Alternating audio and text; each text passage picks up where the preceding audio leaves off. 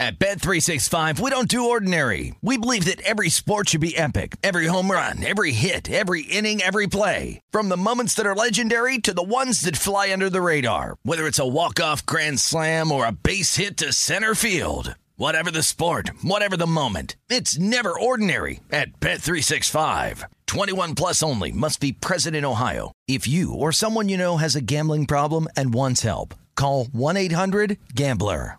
I bet you're smart. Yeah, and you like to hold your own in the group chat. We can help you drop even more knowledge. My name is Martine Powers. And I'm Elahe Izadi. We host a daily news podcast called Post Reports. Every weekday afternoon, Post Reports takes you inside an important and interesting story with the kind of reporting that you can only get from the Washington Post. You can listen to Post Reports wherever you get your podcasts. Go find it now and hit follow. This is your moment, your time to shine, your comeback. You're ready for the next step in your career, and you want an education employers respect. So you're not just going back to school, you're coming back with Purdue Global.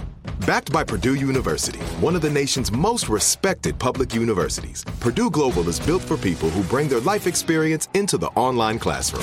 Purdue Global, Purdue's online university for working adults. Start your comeback today at purdueglobal.edu.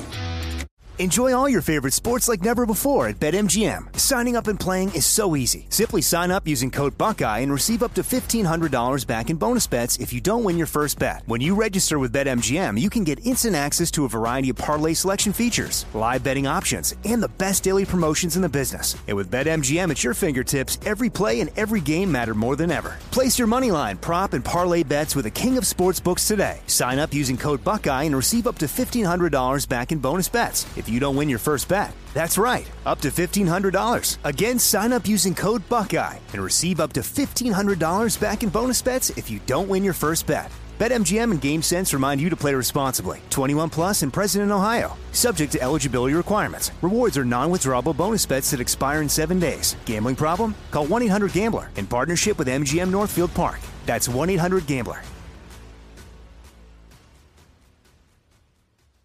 Walkie Talkies is a presentation of iHeartRadio and the College Athletes Network. Hey, Mo! It ain't game day! It's game time! It ain't game day! It's game time! Hell yeah! Hell yeah!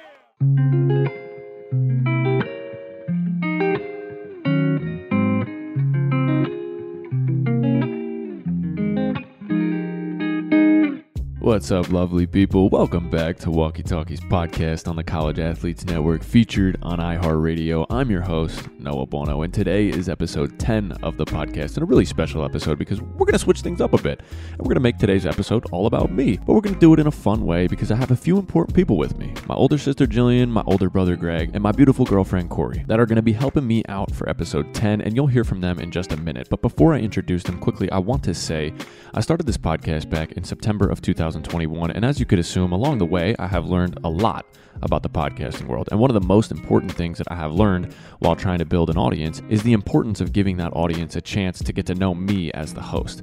Because knowing me is just as important as putting out all these great stories. I mean, you're not going to listen to my podcast if you don't fucking like me, right? Right. But anyway, the goal was to have my two siblings and my girlfriend interview me and get me talking a bit more about just me. So any current fans of the podcast who don't really know me, and any future fans of the podcast we attract when they go through the episode log, can come to this episode and just hear a little bit more about me and my own walk-on journey, and also get a chance to meet some of the family, as this really is a true family hangout. And then you can ultimately decide if you do like me or not, and whatever you decide, no problem. But for the structure of the episode, you may be concerned and annoyed that there will be 4 voices, but seriously, you don't have to be. The episode is very organic and conversational among us all, and there really is a good balance of everyone. Besides me, I definitely talk too damn much, just like I'm doing right now. But my older sister Jillian took the lead and led the group, and Corey and Greg filled in really nicely. My brother did have an obnoxious mic that I had to edit the piss out of for the sake of all of your ears, and you'll hear it all. We were talking, laughing, and yelling at Greg for the mic, but ultimately we were having a great conversation about my journey with their questions, observations, and perspectives leading the way that I think you'll all really enjoy listening to, which is why you're here and click the episode. So, like I said, a true family function, and we had a blast doing it. There will be more from this crew down the line, I hope, because, I could not include everything from my 5 years and condense all of that into an hour, hour and a half. There's just so many layers to the 5 years that not everything can make the cut, but I hope to have more styles of this kind of episode so you can keep learning more about my journey as a walk-on as Walkie Talkies podcast continues to grow. But for now, make sure you stick around to the end to hear my outro, and I'll give a brief little update on where I'm at now and the endeavors I'm pursuing post-college basketball, since I kind of forgot to touch on that in my interview with them. And with that being said, let's bring in my 3 guest star co-hosts, Jillian, Greg, and Corey. Okay, and I want the 3 of them to say their names and introduce themselves just so that you can get a feeler for their voice. So Jillian, what's up? Hey, it's Jillian, Noah's older sister. Greg? Hey, it's Greg, Noah's older brother. Corey? Hi, I'm Corey. And now we're cracking. So, okay, you 3 in all different ways have gotten the chance to see my 5-year walk-on journey. Greg's been the closest to it because Greg and I were 2 years apart growing up and played varsity basketball together.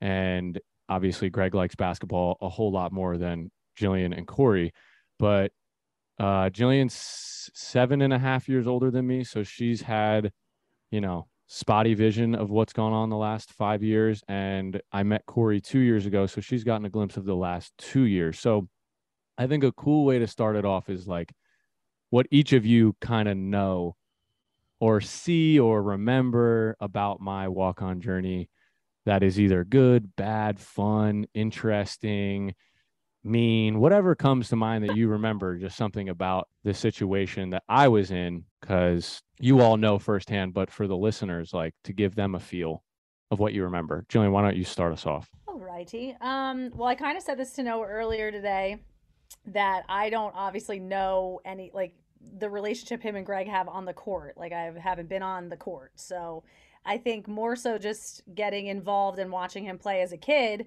I kind of could tell. And I think in my mind, I didn't really know the backstory of how you needed to get there. So when you said you were going to walk on to Rider, I thought that meant like you did it. Like I didn't really know what you were going to end up going through the next 5 years. So I think what you have gone through, I mean, ultimately you're still involved in the sport and in the game, which I think evolved over time, which is why this is more of a success story than a story of you not having something.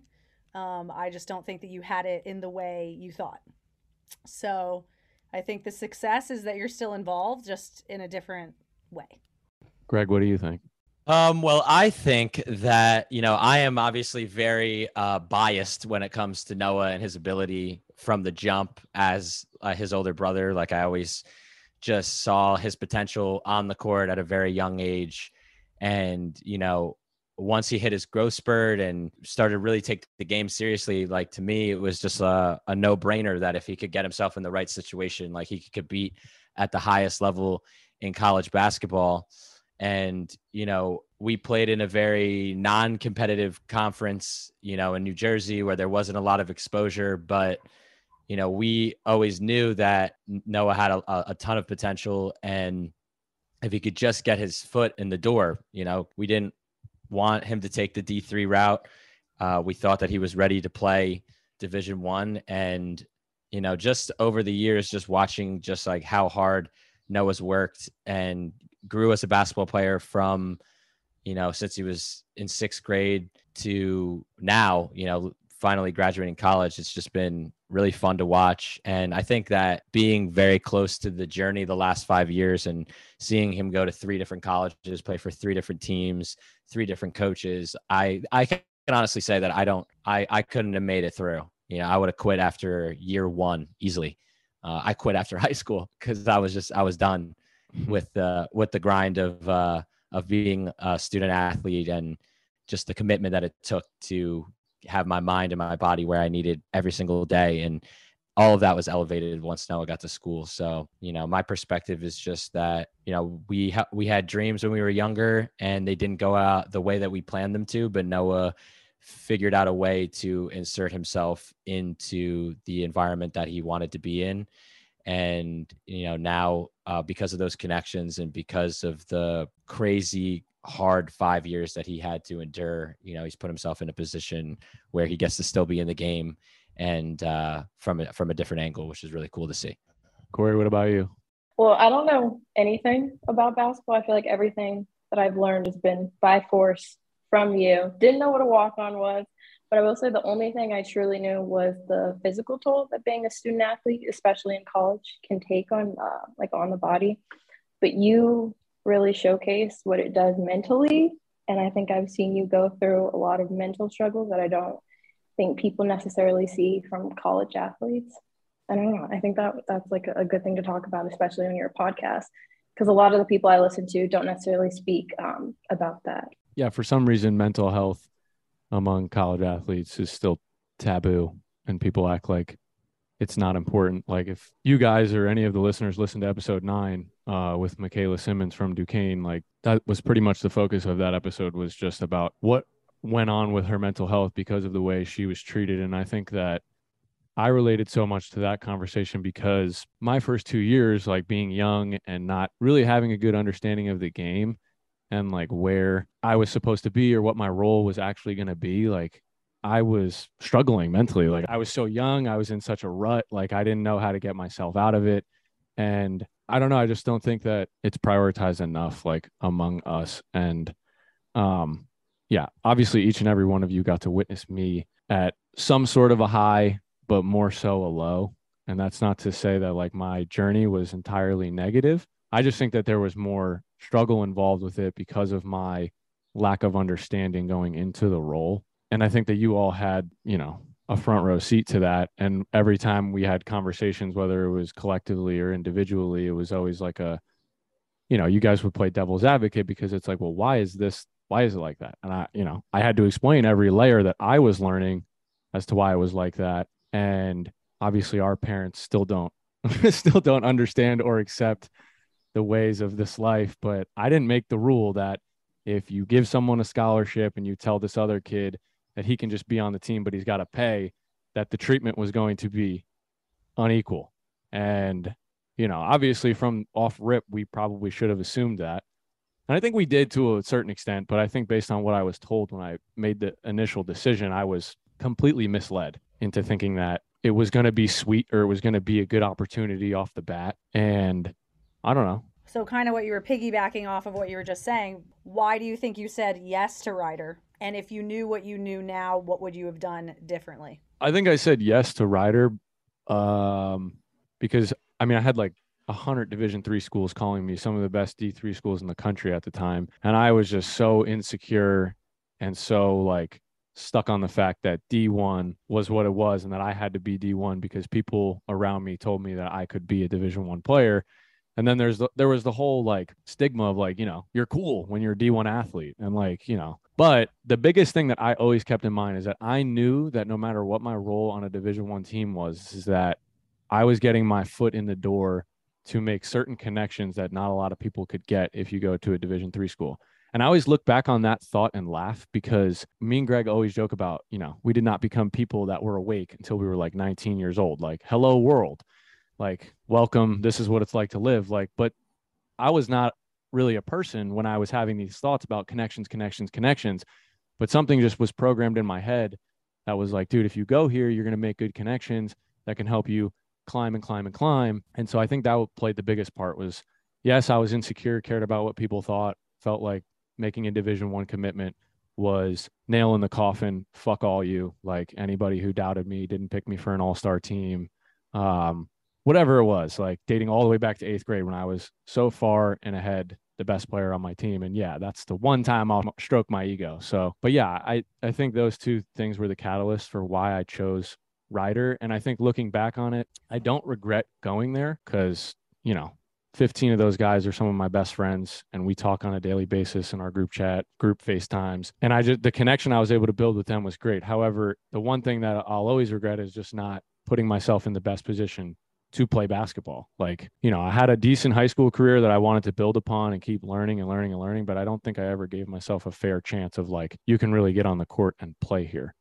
And some of that was circumstantial based on coaches and environments and whatever. But I think had I made more thorough decisions and just what was better for me rather than like making decisions based on what other people thought, that I would have been able to play. But you know. Do you think it was disservice? It's a disservice to kids that have to make these choices when they're 17 and 18 years old, because ultimately we're kids. So you're not supposed to be awake when you're 17 or 18. And so like the immaturity of you was really what was making that choice, because it was like all out of ego. Like, watch me, I'm on D1. It doesn't matter in what way. And if you were more tapped into what an ego was, maybe that choice wouldn't have been that. And there is no regrets, like, at all. It's just more about what you couldn't have prevented because you were a kid.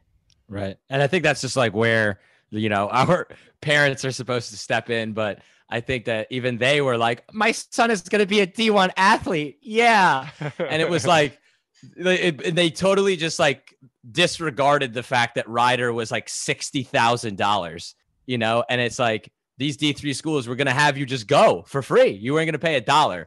But it was like this whole D1 thing was such a big deal in our house. And it was like the first chance that you got when Coach Luber reached out to you. It was like, well, he has to go. It's D1. But it's like, there's so many other facets to the growth of a basketball player. Just because you're in a Division I environment, doesn't mean that you're going to get the full experience that every other kid is going to get there, especially as a walk-on. And so, I think that one thing I wanted to ask, like, since we're on Rider, is like, obviously, because you were so young and you were so excited to be D1 and go D1, and you took the position as walk-on, and I think that in your head, you're like, oh, I'm going to go there and I'm going to figure it out and I'm going to play. How soon into your Rider career did you realize, like, I'm never going to touch the court ever. I might never even practice. Yeah, pretty quickly. I mean, I got there in the summer and I remember like we were hedging ball screens in like a warm-up drill. Like we were just warming up. Actually, I remember being told to get on the baseline for our first summer workout, and I was nervous just to do the stretches. Like I was running up and down the court, like nervous to pull my quad up and reach up in the air and do a quad pull, because I was like petrified, because I was so far out of my comfort zone. I played 15 years of basketball being one of, if not the best player in every gym I was in, because I was young and dumb and didn't really force myself to step outside of my comfort zone and challenge myself more. And, when I got to Rider, it was complete culture shock with the guys I was around. I was, even Ryan O'Leary is my other walk-on teammate who I spent 2 years with. He was even light years better than me. Like he still can't fucking dribble, but I was shout out Ryan. Is he gonna hear this? Yeah, Ryan will hear this. Shout out O'Leary. We love O'Leary. Yeah, so he was even light years better than me, and that's because he had a couple more experiences out before college that helped prep him for that moment. But I knew right away, like, we were hedging ball screens in a warm-up drill, and I had absolutely zero idea what the word hedge even meant. And I was paying attention thoroughly to the explaining the drill and what we were going to do. And a lot of college coaches are very short-winded, to the point, not going to give you much of an explanation, kind of expect you to just go out and pay attention to the first rep they show and then just be able to follow it. And I tried my hardest, but there's coordination and steps and certain things that you need to get down and understand. And I'm a physical learner, so I was always struggled with like just watching something and then being able to go out there and do it. And so, I was getting screamed at within like the first 5 minutes of my first ever college basketball practice, which is fine. It wasn't about getting screamed at. It was like, I just want to get it right. And I know I only have like maybe 2 tries to get this thing right. Otherwise I'm getting off the court. So I would say I knew pretty quickly going into Rider that I was definitely not going to play and that I had a long way to go. Like I had so many obstacles to climb, barriers to knock down, just to even get on the practice floor. And I do think that I got to a certain level of comfort in the second half of the season where I was like, good to go. Like you could have used me, utilized what I had on the scout team, but they didn't put Ryan or myself on the scout team at all. We sat there for the majority of the time and watched, and were not utilized whatsoever, even though in practice, never practiced. Like literally, I mean, because we never practiced, I would literally make sure that I woke up at like 5:45, 6 a.m. every single day. And I would get in the gym or the weight room, both, didn't matter which one was first or second. And I'd get an hour workout on the court, and I'd get an hour lift in, and then I'd go get a meal at the dining hall. I'd come back, slug a protein drink, and then I'd be in the gym by like 9:30 waiting for practice to start at 10. And that was damn near every day from, you know, September, October, November, those 3 months of the preseason leading into the start of the season for both my years there, where I was like up and at it, because I knew I'm about to sit around for 2.5 hours from 10 to 12, sit in the film room from 12 to 12:30. And so it was like, I got to get my own work in, because if I don't, then I got to do it later on at night after classes in the afternoon. And now I'm in the gym at 8 p.m., 9 p.m., and I got to wake up for practice the next morning. It made more sense to do it all in the morning. So like, it sucked because it was like, wow, I wish I could just get the same workout in that my teammates are getting in. But no, I had to do 2.5 extra hours, because it was like, I got to feel like I'm reaching my goals. I got to feel like I'm getting better. But I don't think I really underestimated what else came with that on the mental side of like understanding the game of basketball. Because like when coach would kick me off the drill and stuff, or like I'd be sitting there watching, like I am not participating. So I am just supposed to observe what is going on in practice. And that was my time to learn. But a lot of the times you're standing there when you're a freshman and a sophomore, the only thing going on in your head is like, am I going to get in? Are they going to tell me to, like, do I have to go in? Like, I've been standing here for an hour and a half and I'm really stiff. Like, there's no way that I can play. My point is, though, to paying attention to the mental side is like, I missed out on a lot of what I could have learned with just basketball and paying attention on what the system of college basketball was like a lot earlier, because I lacked attentiveness to like what was going on, because I was so focused on like, why am I not practicing? Why don't they like me? Why don't they talk to me? Why, you know, so I had all these other young, immature, some were valid, but immature thoughts going on while I was watching basketball practice. When I could have just been learning, I was just fucking in my head, being insecure, being uncomfortable. And I ended up not, you know, I went to my second school, the Division III school, and I remember they were asking me what a flex action is, or telling me like, yo, run flex. And obviously we don't all know what flex is. That's fine. It's a very simple action that's like universal. And the one kid looked at me and was like, because I was like, I don't know, where do I go? And this is already 2 years after 2 years in a Division I program. And he was like, you guys didn't run flex at Rider? Like, you guys never ran flex? And it never clicked in my head on what flex was until I understood it the last 2 years of like, oh, wow. Like I really was lacking attention at Rider because I had so much other shit on my mind. Do you, I think you were saying something about some of them were valid thoughts, other were insecure, but do you think that through all of that, you're overdoing it, you're mentally drained, but at a certain point, when do you realize like you're being like emotionally abused in the situation? And when you go from like killing yourself physically and mentally to try and prove something to this person, you know, the coach at Rider, to realizing that that's just never going to work out for you? Yeah, I think I picked up on it quickly when I realized that, like, you know, the coaches would barely even talk to me outside of basketball. Like, God forbid they ever coached me on the court during a drill that I was allowed to do.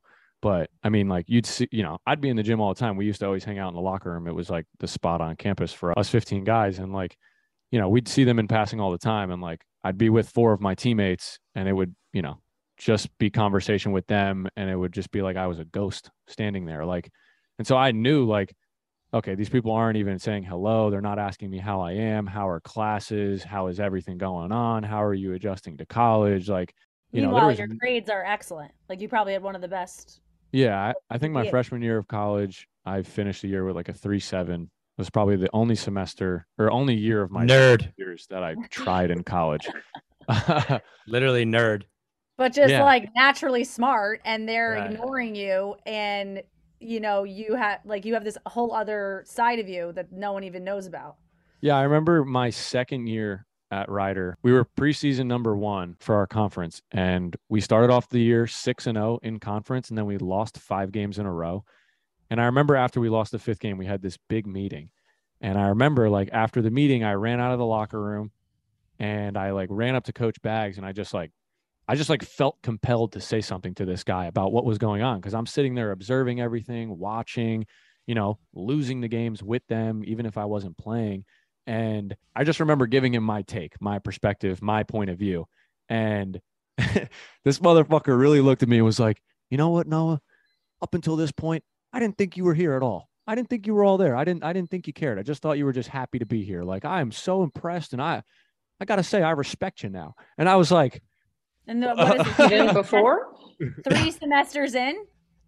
Yeah, pretty much 3 semesters in was finally like, and then I remember one of my teammates was standing there during the whole conversation and he was gassing me up. He was like, oh, come on, coach. Like, Noah's a genius. Like, he's been paying attention, watch him, blah, blah, blah. Like, and from that point on, like, cause the season was winding down shortly after that. And I was already knew I was transferring. And I just remember my final conversations with him throughout the year were always like, I got a lot of respect for you, Noah.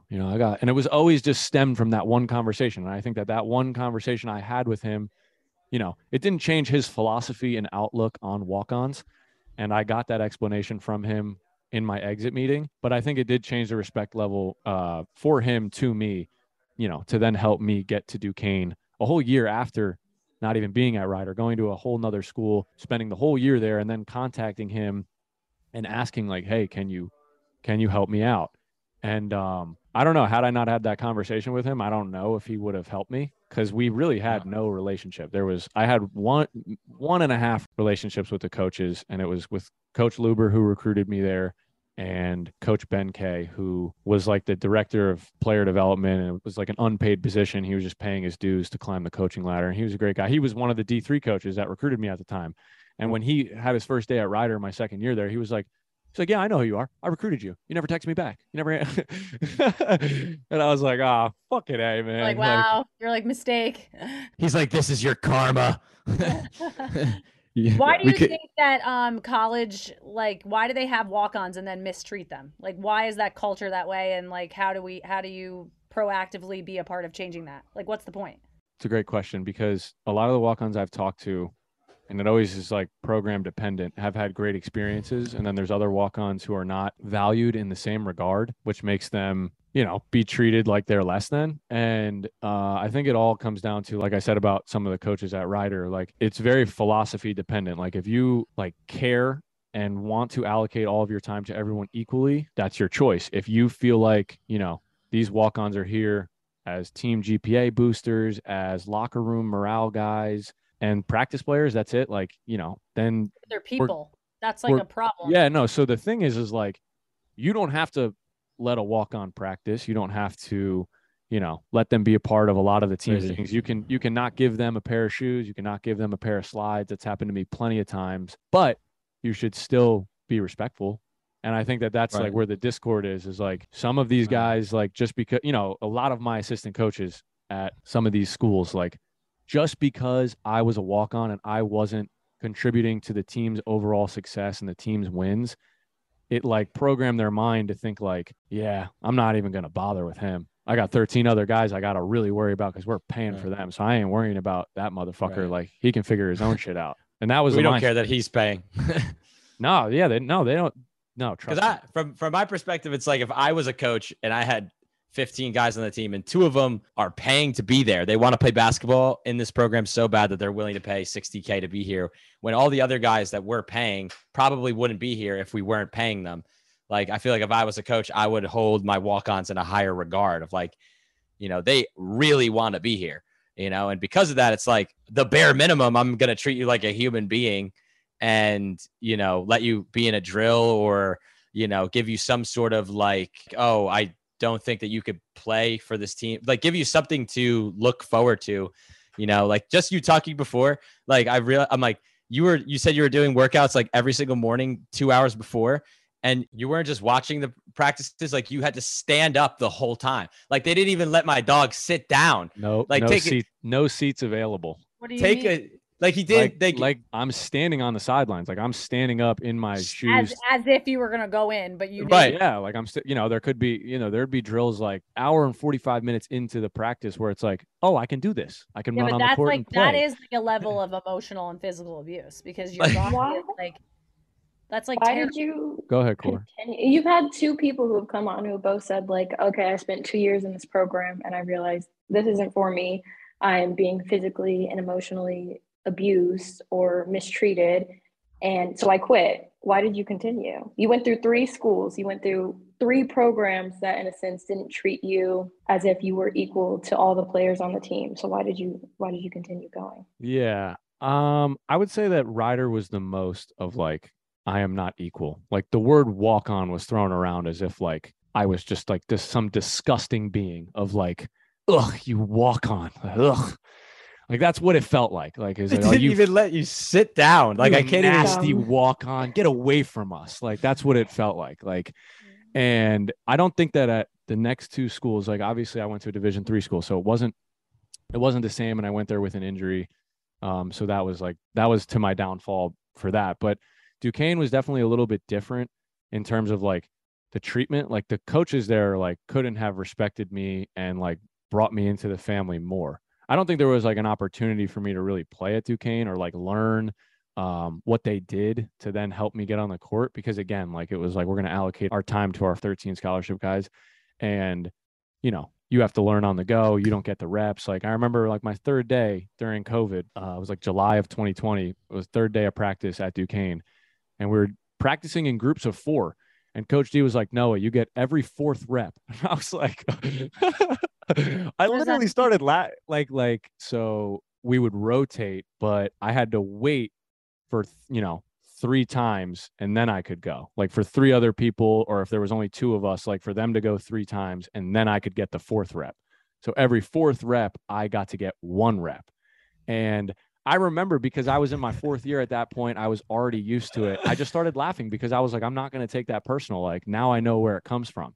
That's just so funny. The problem at Rider was like I just had no idea. Like I didn't know that was a thing, and they there was no communication there to me that like, hey, you're never going to practice. It was simply just like the times I tried to practice, I would just get kicked off, and then the times when I was just standing there, I was not utilized unless we had a couple bodies injured or someone was really gassed and needed like a 2 rep breather, and I would get in there.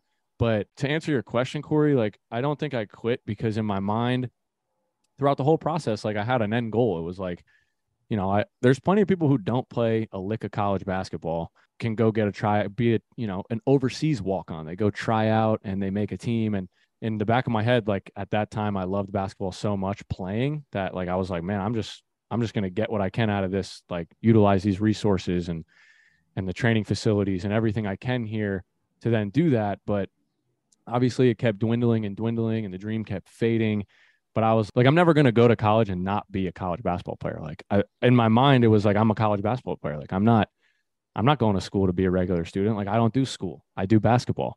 And like, as crazy as that sounds, like that's what it was. Like I would do my schoolwork on the side, but it was always working out, lifting, eating, meditating, watching film, whatever the hell I could be doing that involved basketball. That was always priority number 1. And I never wanted that to be priority number 2. And if I quit, then I think that it would have taken a back seat and I could be working a 9 to 5 in finance right now or something like, and I never wanted that to be the case. I always knew I wanted to keep hooping or at least be around basketball.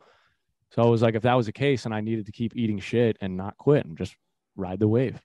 Are you glad that you didn't quit? Yeah, I'm so glad I didn't quit. So it's funny because my first year at Rider, I was the 16th man on the roster, and the last 3 guys, 2 were red shirts, scholarship players, and the other one was Ryan, who we mentioned earlier. And they all redshirted. And in order to redshirt, you have to technically be on the 15-man roster. Mm-hmm. So I was not redshirting, and I was left off the 15-man roster. And so in our exhibition game, like I was not allowed to play. We were up by like 35 points, and I was not allowed to get put in the game. And no one knew this. All the guys on the bench are going, put Noah in. Like, and at the end of the game, like coach pulls me into it, or I just went in there. He was not going to communicate this with me if I did not ask. And I forget what the term was that they called me because I was not on scholarship and I was not on the technical 15-man roster. But essentially, like I was not allowed to enter the game because I wasn't on the 15-man roster. And so therefore, I technically did redshirt, even though that's not what I was there to do. So I didn't even know any of those things were happening until like literally the first game of the season. I was like, wait, I'm not even eligible to play. Like, so I have to redshirt. Like I have to burn my redshirt year. So that was like crazy. And I don't know. That's what I was trying to say is like that first year though, like we won our conference. Like we came in first place in our conference, got the number 1 seed in the tournament. Like the team was loaded. Like we were so good, so much talent. And then fast forward 5 years to my last year, and I'm a part of a team that loses 17 games in a row in conference play, and I'm the walk-on on the end of that bench. So when you're the walk-on on the team that comes in first and you're not getting any burn, it's not really a big deal because it's like, oh my God, the team is so good. Like we're just vibing, we're winning, it's fun. But then when you're the walk-on on the team that loses 17 games in a row and you still don't get any burn, now you're just the guy at the end of the bench that's like, wow, I'm really embarrassed to be here. Like we're so bad and they're still not even going to give me a chance to get on the court. Like this is really bad. So my point is I got to see the high. I got to start my career on a real high, like being a part of so much winning. And then as the years went on, like, you know, my fourth year at Duquesne, we were 9-9 during the pandemic. And then my last year at Duquesne, we were literally 1-17 in conference, 6-24 overall. Like I got to see everything about winning and everything about losing. And maybe I wish I could erase the last year just because of the losing was so brutal. But no, I don't think I wanted to identify as a college basketball player, like for as long as I could. So, or a basketball player for as long as I could. Okay, quick break. Hope everyone is enjoying. Please don't go anywhere. There's so much more funny stuff coming right up after the break from my brother Greg about the year I went to school with him and the back injury that I was dealing with. True top 3 highlight of the episode coming up. So stay put. We'll be right back. At Bet365, we don't do ordinary. We believe that every sport should be epic. Every home run, every hit, every inning, every play. From the moments that are legendary to the ones that fly under the radar. Whether it's a walk-off grand slam or a base hit to center field. Whatever the sport, whatever the moment. It's never ordinary at Bet365. 21 plus only. Must be present in Ohio. If you or someone you know has a gambling problem and wants help, call 1-800-GAMBLER. AI might be the most important new computer technology ever. It's storming every industry, and literally billions of dollars are being invested. So buckle up. The problem is that AI needs a lot of speed and processing power. So how do you compete without costs spiraling out of control? It's time to upgrade to the next generation of the cloud. Oracle Cloud Infrastructure, or OCI. OCI is a single platform for your infrastructure, database, application development, and AI needs. OCI has 4 to 8 times the bandwidth of other clouds, offers one consistent price instead of variable regional pricing, and of course, nobody does data better than Oracle. So now you can train your AI models at twice the speed and less than half the cost of other clouds. If you want to do more and spend less like Uber, 8x8, and Databricks Mosaic, take a free test drive of OCI at oracle.com/strategic. That's oracle.com/strategic. Oracle.com/strategic. I bet you're smart. Yeah, and you like to hold your own in the group chat. We can help you drop even more knowledge. My name is Martine Powers. And I'm Elahe Izadi. We host a daily news podcast called Post Reports. Every weekday afternoon, Post Reports takes you inside an important and interesting story with the kind of reporting that you can only get from the Washington Post. You can listen to Post Reports wherever you get your podcasts. Go find it now and hit follow. Enjoy all your favorite sports like never before at BetMGM. Signing up and playing is so easy. Simply sign up using code Buckeye and receive up to $1,500 back in bonus bets if you don't win your first bet. When you register with BetMGM, you can get instant access to a variety of parlay selection features, live betting options, and the best daily promotions in the business. And with BetMGM at your fingertips, every play and every game matter more than ever. Place your moneyline, prop, and parlay bets with the king of sportsbooks today. Sign up using code Buckeye and receive up to $1,500 back in bonus bets if you don't win your first bet. That's right, up to $1,500. Again, sign up using code Buckeye and receive up to $1,500 back in bonus bets if you don't win your first bet. BetMGM and GameSense remind you to play responsibly. 21 plus and present in Ohio. Subject to eligibility requirements. Rewards are non-withdrawable bonus bets that expire in 7 days. Gambling problem? Call 1-800-GAMBLER in partnership with MGM Northfield Park. That's 1-800-GAMBLER. Okay, Walkie Talkies podcast on the College Athletes Network is back. Make sure you leave us a review on Apple Podcast if you're enjoying, and let's bring back in the team, Jillian, Greg, and Corey. This is like my only perception, but I also don't think that you quit because you have a lot of friends. I mean, I think that if anyone was in your corner, if it wasn't those coaches at Rider, like you just said, you have 15 really good friends from Rider that you're still in contact with, and then you have these relationships that you've built up at Duquesne that potentially has pushed you into now a career with, you know, another now close friend, mentor. So I think that I think quitting would have meant that you would also have lost those relationships. So quitting would have been quitting them. And I agree too. They supported you even though you weren't getting on the court and even though you weren't playing. those relationships like were more important to you than like walking. Right. Okay. And I think what's funny though is that when Noah went from Rider to D3 school, which was the college that I was going to, like, I don't think that he didn't have any friends, but I don't think he was there long enough to form the same bonds. Yeah. And like he was hurt with a herniated disc, like he couldn't even play. And much more than the herniation, but we'll leave it at that. Yeah, much. Yeah, there's a lot, but spine curvature in the X-ray. It looked like his neck was like detached. Oh my god! I had a transitional vertebrae, a cracked spine at the bottom of like my L5, and I had a herniated disc. And yeah, I was an absolute. My posture is still terrible. So you need to get your posture straight. Yeah, seriously. I'm sitting on the yoga block right now, guys. I'm straightened out. I brought it up though because like. It's funny because even in that moment, you weren't playing because you were hurt. And now you're at this D3 school that's not really offering you anything because the whole reason you were going there was to get game film to go back and hopefully get a scholarship somewhere else. And now you're just there watching these D3 practices with people you don't even know. And yeah, you're going to my school. And it was like, you still wouldn't quit. And I, every day was like, you should quit. You should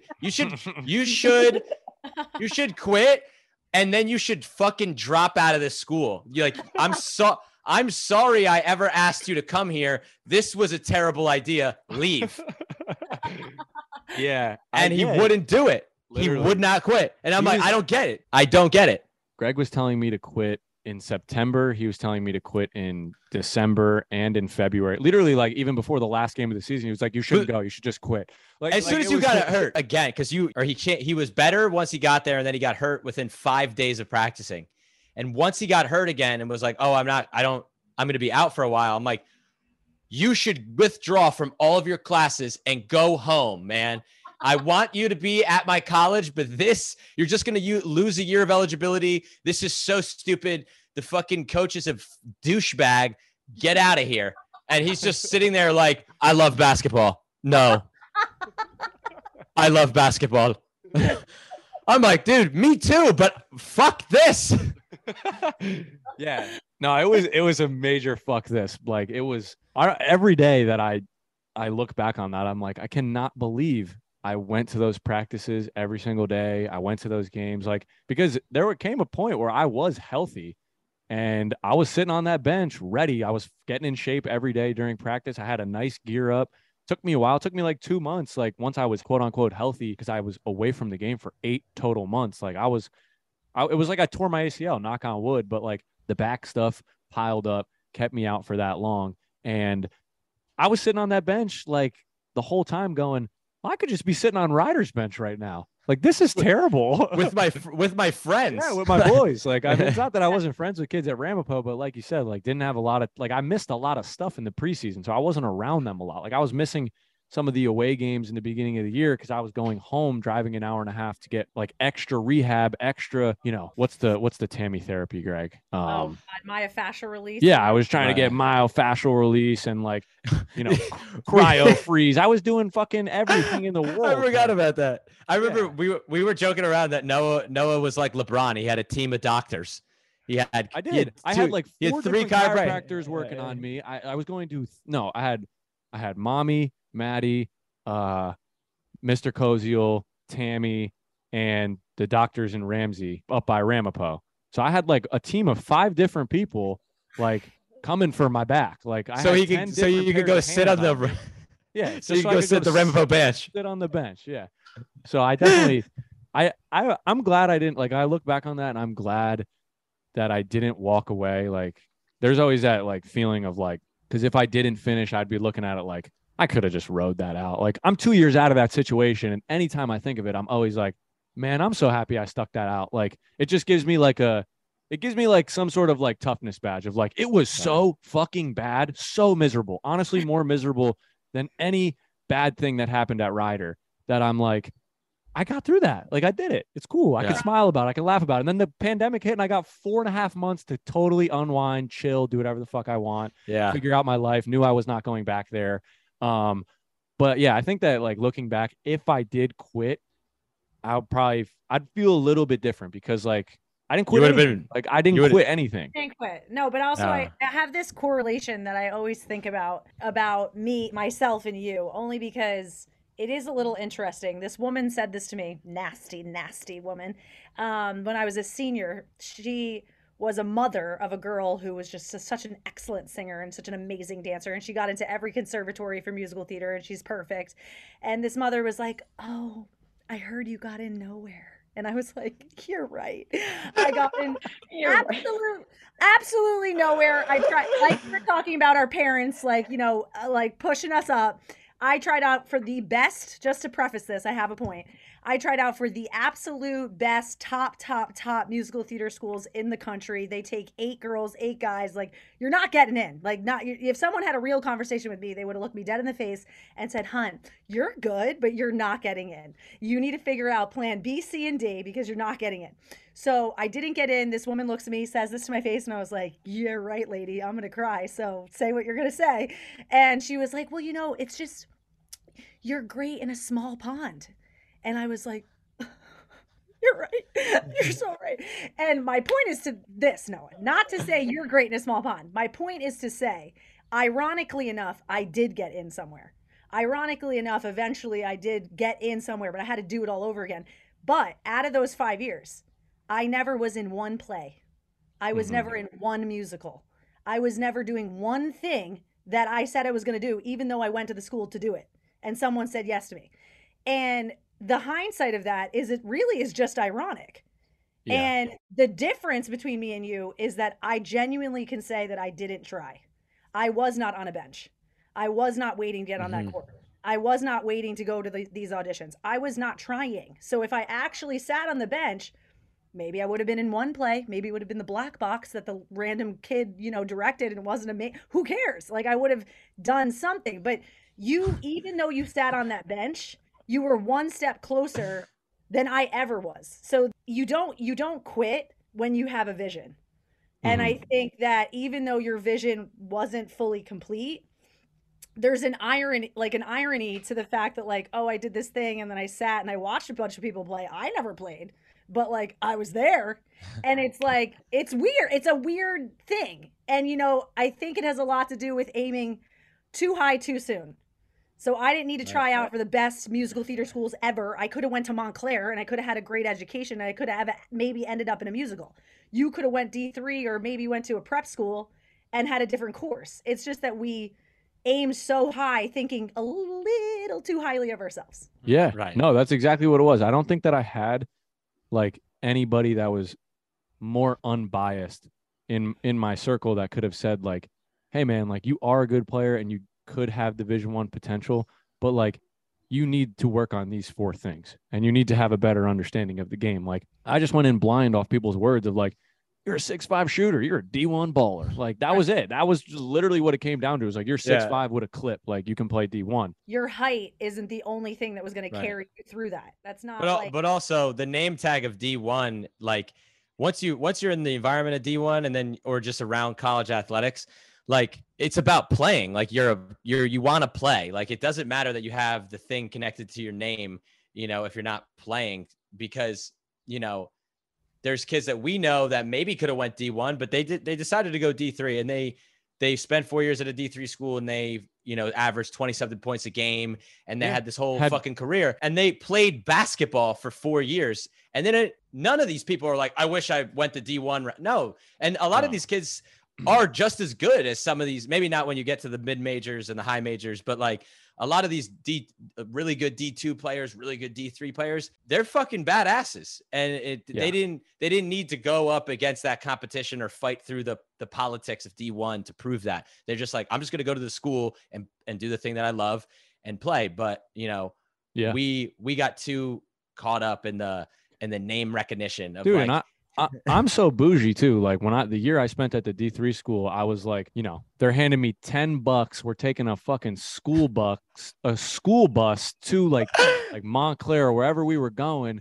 And it was on us to like, during the girls' game that we had to watch prior to our game, you know, walk around the area of the school and go get some food. Like I'm eating Burger King and McDonald's with a $10 fucking per diem, you know, before the game. And I'm like, yo, this is so not what I want to be doing. I would literally rather eat shit at the end of the bench than be eating $10 Burger King before this game. Seriously, I was so bougie that like I remember, even going back to making the decision out of high school, like, oh, I want to live that D1 life, like the travel, the gear, the planes, the road trips, like all the meals. And it was great. Like it was everything, you could ask for being on a D1 team. Like we got catered to so much. And then I got to see the other side of it of college athletics when you're not catered to. And then I jumped, triple the level. I went from a low major at Rider to a D3 all the way to a school in the A10. And I'm being handed gear with my favorite player's symbol on it, with a crown on it. And I'm like, oh, hell yeah. Like, I don't give a fuck what happens here. I'm getting custom bronze. He's like all this dope ass shit. That's like, this is what I'm here for. I'm making the connections. I'm making friends. I'm making relationships. I'm playing basketball. I might not be getting in the game, but I'm playing basketball. Like, and I'm learning basketball. Like there was always like those positives that, they kind of fade into the background sometimes when all the negative shit is like more apparent, but it was always still there. Like talking about it with you guys, like it was always still like, I did get all those amenities. I did get catered to. I did get weekly massages. Like I was fucking living. Like I got two meals a day. Like for 2 years, I was getting 2 meals a day, an apartment off campus. Every 2 weeks we got groceries. Like there's amazing amenities to being a Division I basketball player. Like I was able to eat 6 meals a day last year because it was available. And if I was at a Division III school, like I wouldn't have had money to pay for those type of groceries and meals. Thyroid. You should check your thyroid. I think you're hungry, too hungry for. Also, that might be a you thing. It's like, these are amazing things that you were afforded, but I feel like I still watched you go through so much mentally.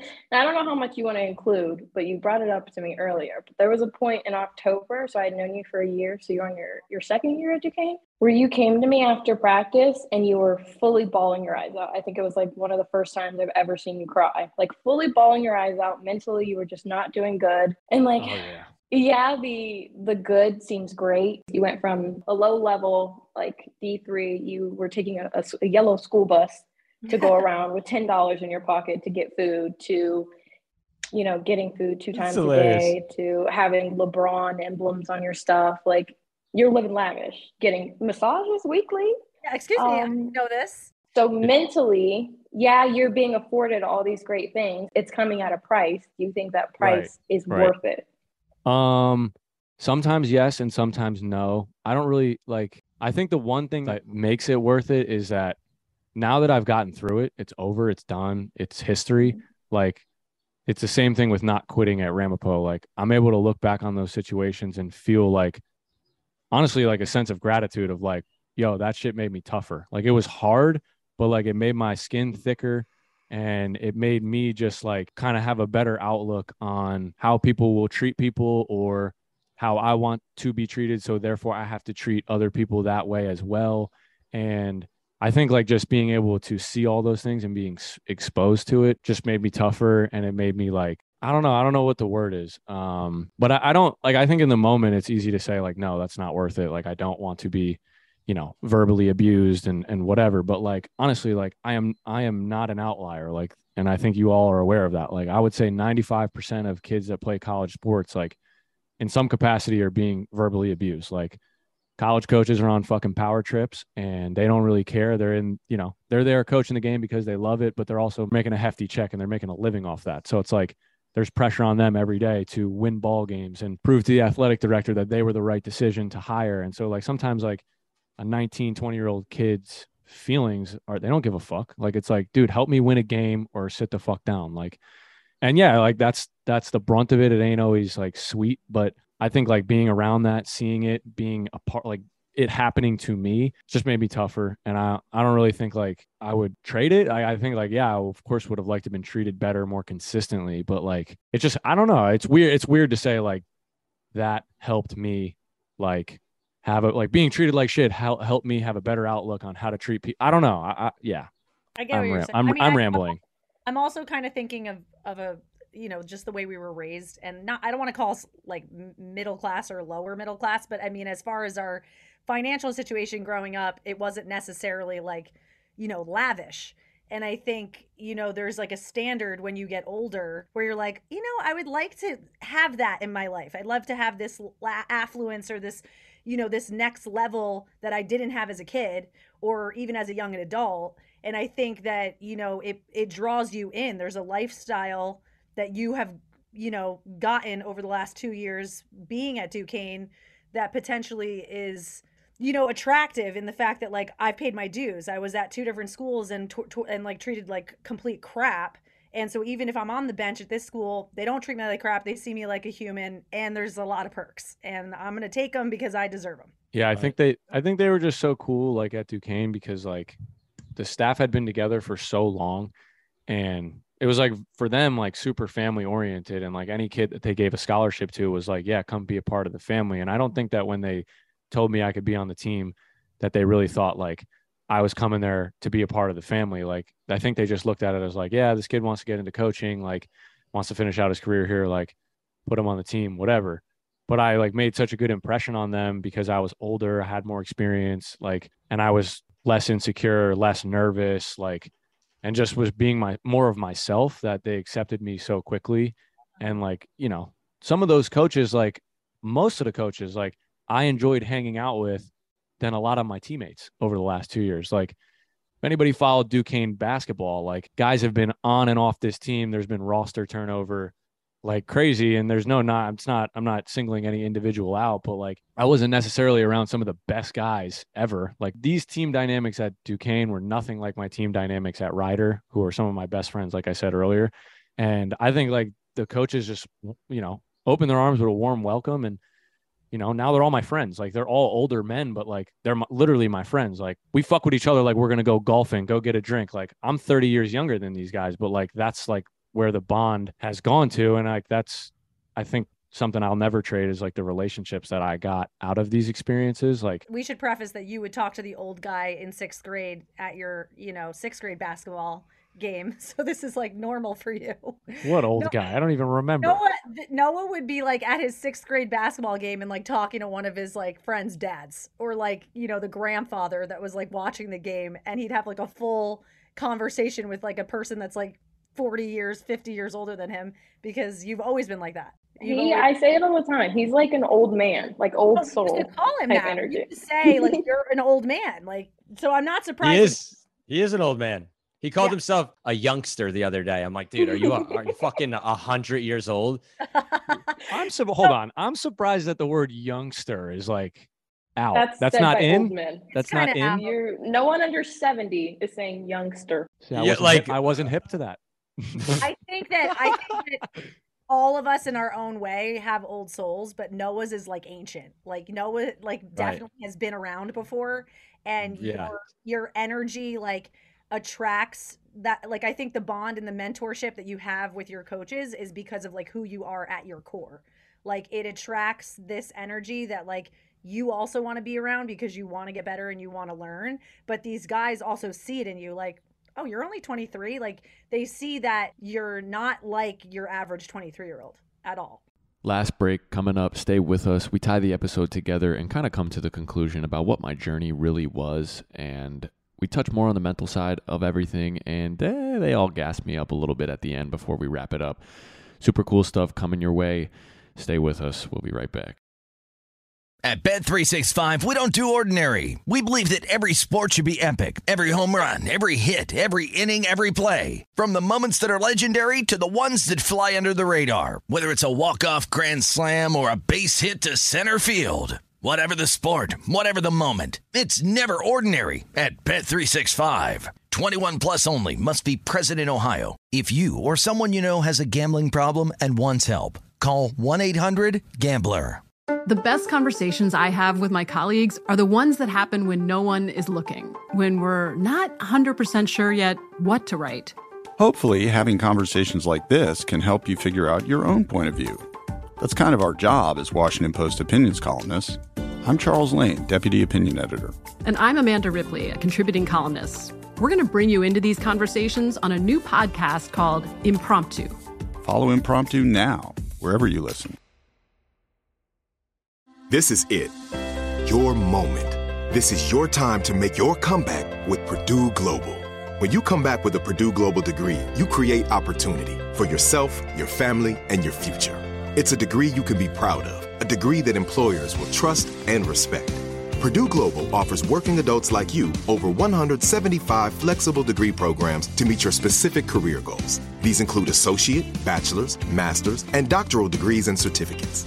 Purdue Global degree programs range from nursing to business to communication and more. Whatever your interest, we have the degree that will move you forward. You have the knowledge, you have the experience. Now it's time to get credit for the work you've done and earn the recognition you deserve with Purdue Global, Purdue's online university for working adults. You know you're worth it. We do too. So don't wait another second to get the degree that will take your career to the next level. Start your comeback today at purdueglobal.edu. Enjoy all your favorite sports like never before at BetMGM. Signing up and playing is so easy. Simply sign up using code Buckeye and receive up to $1,500 back in bonus bets if you don't win your first bet. When you register with BetMGM, you can get instant access to a variety of parlay selection features, live betting options, and the best daily promotions in the business. And with BetMGM at your fingertips, every play and every game matter more than ever. Place your moneyline, prop, and parlay bets with the king of sportsbooks today. Sign up using code Buckeye and receive up to $1,500 back in bonus bets if you don't win your first bet. That's right, up to $1,500. Again, sign up using code Buckeye and receive up to $1,500 back in bonus bets if you don't win your first bet. BetMGM and GameSense remind you to play responsibly. 21 plus and present in Ohio. Subject to eligibility requirements. Rewards are non-withdrawable bonus bets that expire in 7 days. Gambling problem? Call 1-800-GAMBLER in partnership with MGM Northfield Park. That's 1-800-GAMBLER. And we're back with episode 10 of Walkie Talkies podcast. I'm your host, Noah Bono, and today, remember, we have my siblings, Jillian and Greg, and my girlfriend, Corey, on with us, so let's bring them back in and ride out this home stretch of episode 10.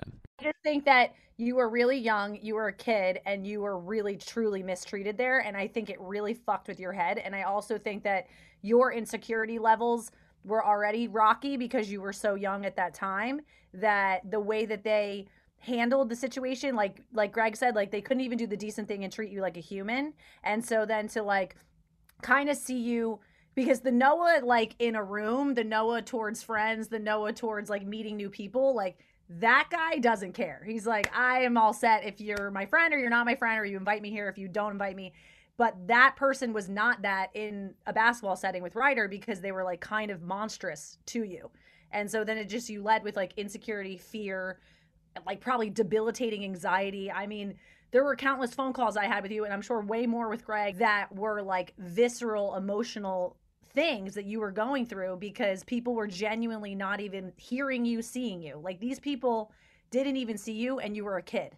And I think like what I mentioned about the structure of, you know, it being with like kind of an epidemic in college sports, that why have a walk-on if you're not going to even hear this kid? They're kids. Like, yeah. Even if you want them to, you know, get on, like, do what you say, like, they're still kids. So there has to be like some empathy to the fact that they left their families. And like Greg's point, you paid to be here, so you clearly want to be here. So it's kind of infuriating that these families would send their kids off in the hopes that they're well taken care of, and their mental state is probably worse after the fact. And, you know, that I don't think is that arc of like being worse. Like you were not you weren't better off. You were worse. You were like, oh, am I good? Should I, you know, this tomorrow? Should I go? Like, or just like the idea of just like, you're putting yourself in debt to be in this situation, and you're a kid and you're in the hands of these like older men, and they're not only like abusing you emotionally, but they're also fucking destroying your dream.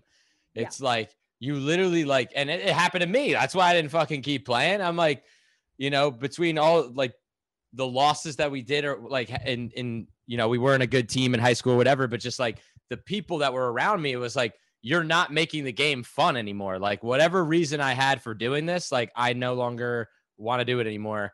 I got to figure something else out. And like, luckily Noah through the 5 years found another niche inside of it. And it's like, oh, you don't have to be the star player on the court. You could be a coach. You could be on the out. You could make a podcast. You could do whatever the case may be. But it was like, I think that highlighting like how, you know, you go in there with so much fucking hope and ambition, and you are literally treated like shit to the point where you're like, I don't even like the one thing I love. I don't even want to do anymore. Like you all ruined it. And I think that goes to what Noah was saying about like why he didn't quit. It was like this prideful thing of like, nobody's going to take this away from me. Like, I'm just going to get to the finish line and I'm going to figure it out because I love this too much. Even though you suck the fun out of fucking playing, like I'm going to figure it out. I'm going to make the most out of it. Specifically Ryder. We're discussing Ryder right now for the audience. You know what's funny about that though is that like for 3 straight years, so 2 years at Ryder, 3rd year at Ramapo, I would, you know, if practice was in the morning or if it was later on in the day, like I would go to practice and there would not be a bone in my body that was like, I want to be here. Like for 3 years straight, it was like, oh my God, like I got to go to that gym for 2.5 hours, 3 hours. Like it was brutal. It was like, I literally just forced myself to, because it's what I chose to do. I was taking loans out, paying money to be there. And it was like, well, this is what I gave myself. So I think that like that part of it, and honestly, like touching on like some of the mental health stuff, like at that time at Ryder, like I was not in an understanding of like what was really going on mentally. Like I brought up like the sadness and the depression I felt. And at one point I was seeing like an on-campus therapist. Like it was like through like the student counseling, like at Ryder, like I was seeing a therapist, and I think I went for like 3 or 4 straight weeks, and then I ghosted her, never went again. But like I went, and I'm proud of myself that I was 19 years old. I took the initiative, like I need to talk to somebody, like this is crazy. But I don't think I understood, like I am depressed, I have anxiety. Like I said earlier, like I didn't really understand, like I wasn't a person until a certain period of my life, like when I got to college, because I got out of that shell and got out of the bubble of my hometown, popped the bubble. All of a sudden I became a person, but I never knew that feeling that I always had was anxiety. I never knew, like before a game in high school when I was like petrified to go out there, worried if I was going to perform, worried if like I was going to play well, if we were going to win, if I was going to help my team, who was going to be watching. Like that feeling that I had was performance anxiety. And I had no fucking clue that that was even a thing until I read a book called Champion's Mind that was written by a sports psychologist. And this was after my 2 years at Ryder. And he talked about performance anxiety. And I'm highlighting my ass off in this book because I'm like, oh, wow. So for like 4 years of high school, a couple years of middle school, like a couple years at Ryder, I was dealing with ultra mega supreme performance anxiety, whether it was on the practice court or on the actual game court. Like, and so I think for me, it was just like, I learned things slowly in some of these areas, whether it was like the IQ of basketball, the X's and O's, or it was identifying that I have crippling anxiety and it's coming from basketball, like a game I love. Like I have anxiety from this game and like, I don't know how to deal with it. And I, you know, obviously learned how to do it. I like plowed through, you know, talked to the right people, all of you, like, and I had a great support system. So I think that always helps. But I think like identifying those things, like in the moment, I had no idea. Like I was so young, like everything just goes back to me being young. Like I was so young. I didn't know enough about me. I didn't know enough about the world, about like, I think the system is kind of rigged against you though, because if we could do all of these things again, like I would be the valedictorian if I was going to college right now. You want me to spend $70,000 a year? Number one in the class, number one. Like I would hesitate. Like if we're talking about redos, I would have never showed up ever. I would have I would have went to vocational school. I would have became a mechanic. It's just a colossal waste of time, man. Just my point is that for some people, Gregory feels like I was all set, like I didn't need that. And then for me, I feel like if I had it as more of an adult, I would have appreciated it more, applied myself more, had better grades, like things would have just been different. And I feel like everything that you didn't really know or were unaware of when you were at Ryder was rigged against you because you were a kid, like, you know, and it's unfortunately the system, and it's how we do things, is that you send your, you know, 18-year-old off to go figure out what they're going to do for the rest of their life, which usually isn't the case. Like you're usually not going to do that thing for the rest of your life. And I think like that's not your fault, you know? Yeah. So everything that transpired these last 5 years is kind of based off of maybe a mistake, but like maybe no, yeah, literally maybe a mistake that evolved into your life's path. Like, oops, I made a mistake. Oops, I did it again and again and again and again, but I'm going to keep doing it because it's going to lead me. Oh, okay. I guess I'm okay with that. It's like, it took you this. Like it took the mistake Yeah. to And that's get this. right. And it's not it's not a bad mistake, you know. Some people when they turn 18, they start doing heroin. Like Noah just went D1 when he shouldn't have. And that's fine. You know? It's fine. Oranges. Yeah. You know, it's like some mistakes are far worse and like The he mic, got motherfucker. Is Go. it here? Go, Is it go, good here? yeah. Right here. It's right lined up with your neck. The neck of Fucking your- feel like a meteorologist. I'm fucking sitting on a stool like an idiot. Go ahead, Greg. Finish your thing. No, I mean, yeah. Noah's 5 years is predicated on a mistake. Like looking back on it with the family dynamic that we had, the money situation, the whole thing, like you obviously probably should have went to a school that was going to pay you to be there. And you could have grown a little bit more and you could have gotten some good game film. And then, you know, if D1 came knocking, or maybe you did 4 years at the school, but you made this mistake going D1 and it ushered you into a college path that was filled with these great connections that were going to keep you in the game. And that's what me and Noah have talked about a lot, is that he could have had this amazing D3 career and maybe that would have led to a D1 scholarship or playing overseas, but maybe it wouldn't have he could have got to the end of it and not had these connections to stay in the game. Right. Or to maybe potentially coach at a high major school or do whatever he's doing now, you know, that he's out of basketball. I think that's the key thing, is that this mistake like opened the doors to these so many different worlds that like I don't think me and Noah ever even knew fucking existed when we were in high school. We were just like, oh, you go D1 and then you go to the NBA. And then if you don't go to the NBA, then you just go overseas and you make a couple $100,000 and you have a great life. Well, I mean, this is also coming from that mindset, is that there was like many steps missed, like between Noah's career. There's just like a misstep of like that path. Yeah, there was like a lack of, I don't want to say guidance, because I had guidance. I think there was just a lack of understanding of like what was the most realistic and best situation to put me in. But like a lot of it was on me. Like I was adamant, like I said earlier, like I need to go D1. I need to prove these people wrong. Like, and yeah, I think that the whole thing, it's funny you guys say that, like, is probably predicated off of a mistake. Cause yeah, I mean, I made great friends and I had some cool memories, but all in all, like probably, was a mistake. Like literally. But I also think that maybe mistakes don't exist, because ultimately you are exactly where you're supposed to be. So even if it was a mistake in hindsight, the mistake created a new plan that was actually the plan. So ultimately it wasn't a mistake. Right. It just it just wasn't exactly the course that got you what you wanted. So it's like now the course shifted what you envisioned for yourself, which ultimately made you grow up. Right. So I agree. The part of you that wasn't growing up, the part of you that was clueless, the part of you that didn't realize you had anxiety was the part of you that was woke up. Right. You know, so maybe without the pain and the strife and the agony and the anxiety, you would have never woke up. You would just been like, oh my God, everything's fine. I'm going to go play overseas. Like you wouldn't have known. Yeah. You either win or you learn, you know? You're damn right. I think Noah has learned. The L is not I didn't loss. win. I didn't win shit. I learned though. I definitely did not win dick, but I learned, and I think that's cool. You weren't a good student in the classroom, but you're a good student on the court. You know, you really hung in there while they're throwing fucking fastballs right at your head. They're like, "Quit, you stupid bitch. We don't want you here." And you're like, "I love basketball. I love basketball. I won't quit."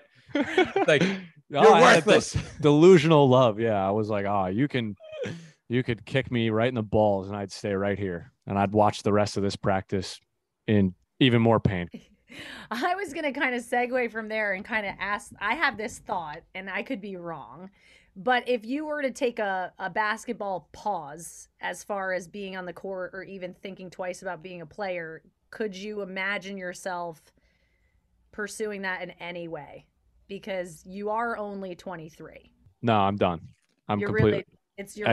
As sad as that is to say, I shed my last tears when we lost in the A10 conference tournament. But then I have a question. But this is what I'm getting at, is like 23-year-old brain is not 25, 26, 27. And I guess, is there an inkling of you that could see that more mature version of you that could go, maybe I would entertain that when I'm not this age? At this point, it's like basketball always ends at some point. And I would rather just get a head start on like just pursuing, I did it for so long. And it's like, I think that the journey like throughout was slowly sucking my joy out of it and my like desire to want to get better and like prove people wrong. Cause you need like a fire inside of you to keep playing on like what is it that's, some people just straight up love the game and love hooping, but other people like play because there's something burning inside them. That's like, I got to do this for this person. I got to do this, because these people said I couldn't. Like, I think I'm burnt out of all of that. Like I lost. But I actually think the opposite. I think my mindset is that you spent so much time doing things to prove people wrong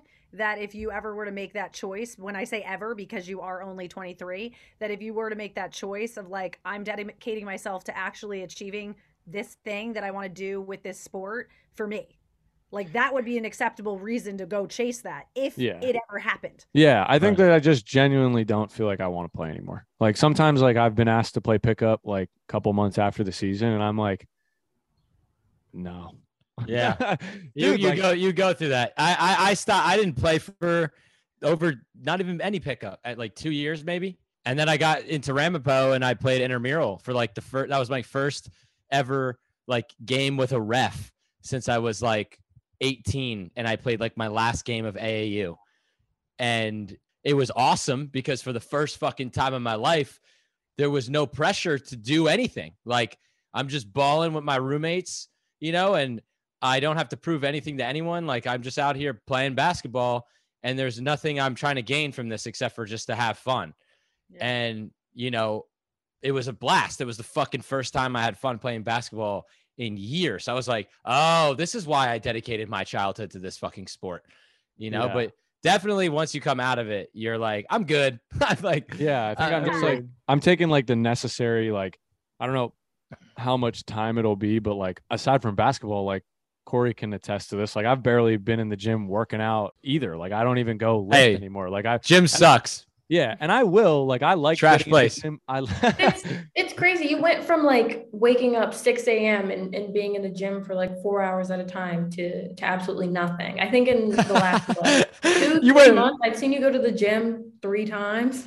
You went from being a motivated, athletic, amazing. So it's like I think that you're doing like a good like recuperation time, like rejuvenating, getting your I think I'm mental health back first before you go in the gym and start crushing it again. I think it's good. Just some like revitalization of like I was putting in so much work and I love working out and sweating and it's great for my brain. It's great for like how I feel throughout the day. It's a great feeling to work out, push yourself and get that. I don't know. I get very satisfied from my workouts, but I think like, I don't know, it was so long and grueling and it's like, just taking a little bit of a layoff. I'm waiting for my credit card to get shipped and then I will use my credit card to then sign up for a gym membership and I'll be right back where I started. But like very personal information for all of our listeners. He's going to get a credit card, everyone. No. So I had you can catch it before he does. No. So here I had a credit card and in December I lost it in a bar.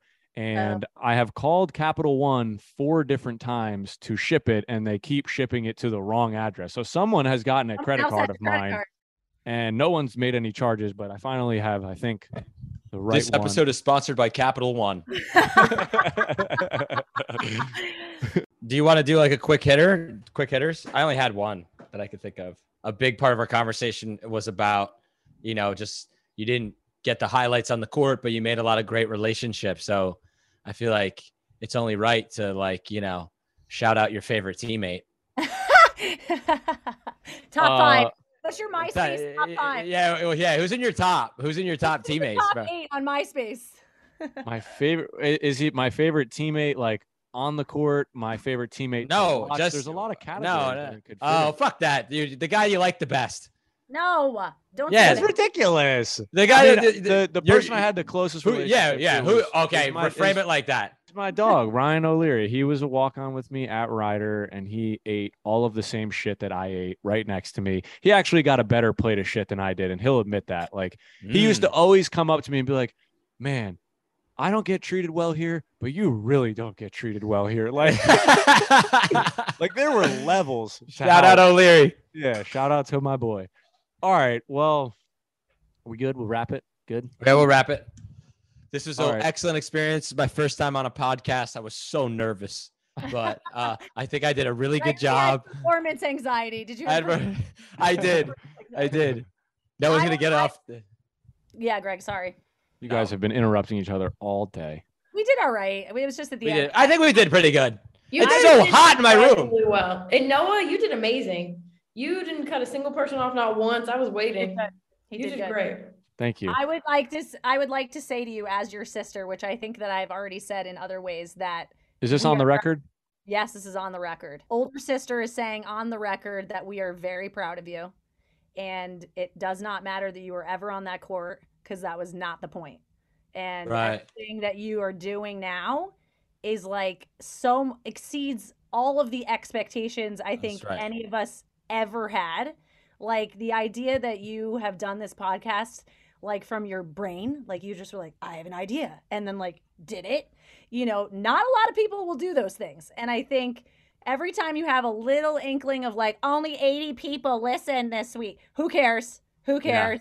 Because there's someone that's doing a podcast and they got 2 and they're related to them. And you are putting something out there that is important, and the more consistency you give it, the more traction it will get. And I think that this conversation is completely valid and important, and you will help create change in the walk-on collegiate journey because of starting something like this. Fuck yeah. I feel like I need to step in and one-up her. Okay, one-up. I've been through Noah's basketball career, you know, from the jump. I remember him not wanting to go to tryouts when he was 12 because he was a baseball player. He was just a baseball player. And then, you know, he pulls up to the rec tryout and he makes every single shot. I don't even know if he ever fucking shot a basketball in his life, but he just had like natural ability and like a natural love for the game. And, you know, I'm just super proud of you and everything that you've accomplished. And, you know, from my perspective, like you learned a lot, you met a lot of cool people, and you're going to, you know, build a career in basketball. And it's awesome that you found another aspect of the game that you really like.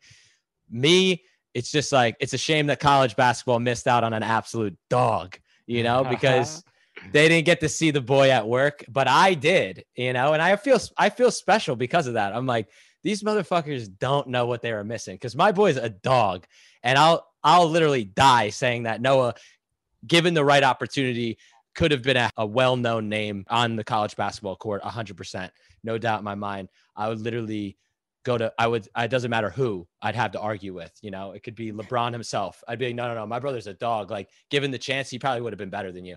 Nah. But just overall, just like the podcast idea is dope. And, you know, you went through a lot, and you're taking what you went through and you're flipping it on its head to try to help other people out. And I think that's super dope. And I'm glad that on the 10th episode, we all got to be a part of it. Fucking walkie-talkie gang forever, boy. WTZ. Yes, sir. Thank you. Woo. Corey, gas me up really quick. Come on. Okay. I don't know. I think in the same way you just said, I'm extremely proud of you. I think I met you when you were kind of down bad emotionally, and as selfish as it is to say, I'm glad that you went through this, because I wouldn't have met you if you hadn't had a horrible time at Rider and then gone to another school, and then had a bad time here and then gone to another school. It's like, I don't know. It all works. And in the same way that you continue to show up, I continue to show up and watch you sit there from across the room doing little finger hearts or whatever. I'm proud of you. And you've grown a lot, even within 2 years. And it took a lot to create this. I'm happy you did, and I'm happy I can listen to it. Even though you don't really like listening to it, but thank you, and thank you all. All right, that's a wrap for episode 10 of Walkie Talkies podcast on the College Athletes Network, featured on iHeartRadio.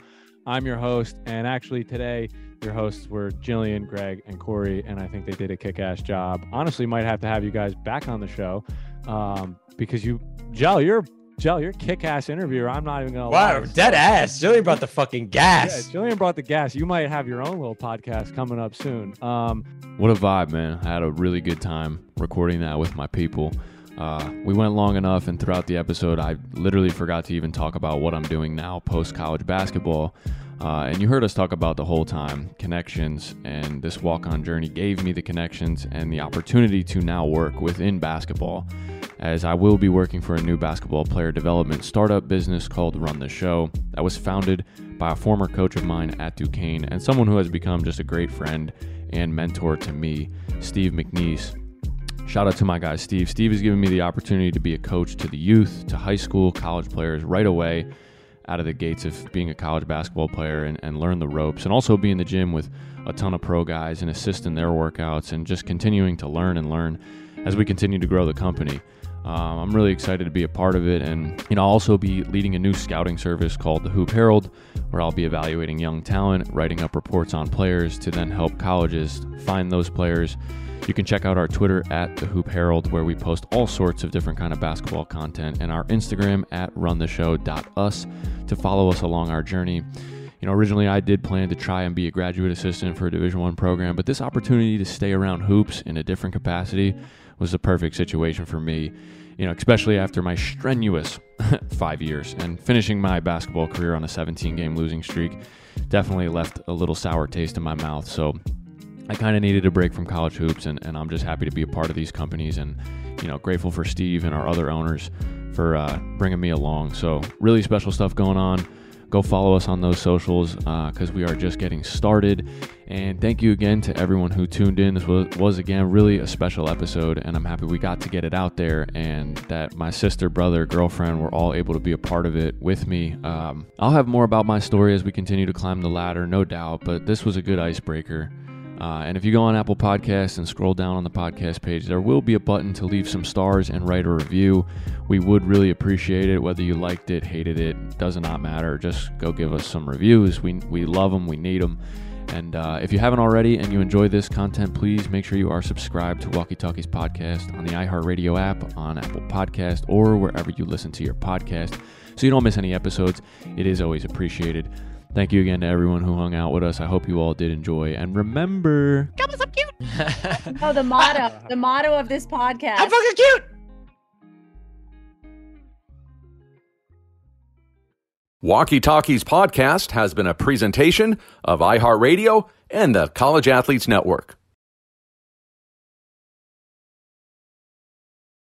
At Bet365, we don't do ordinary. We believe that every sport should be epic. Every home run, every hit, every inning, every play. From the moments that are legendary to the ones that fly under the radar. See for yourself when you sign up today and get $150 in bonus bets when you bet just $5. Whatever the sport, whatever the moment, it's never ordinary at Bet365. 21 plus only. Must be present in Ohio. If you or someone you know has a gambling problem and wants help, call 1-800-GAMBLER. Terms and conditions apply.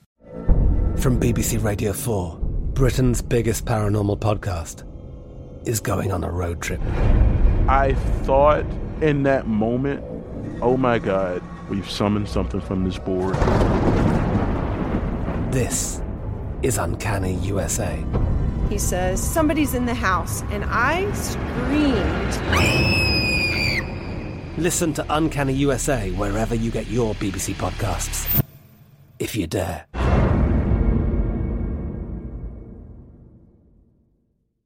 Are you looking for the perfect move-in ready home this spring season? Now's the time to buy at Fisher Homes. For a limited time only, enjoy below-market interest rates starting at 5.375% APR, 6.139% APR. With these exclusive lower rates, you can save hundreds on a move-in ready home and start enjoying the benefits of homeownership even faster. Schedule your personal tour with one of our new home specialists at FisherHomes.com and make this spring the season you find your perfect home sweet home. Financing provided by Victory Mortgage, LLC, NMLS 461249, Equal Housing Lender.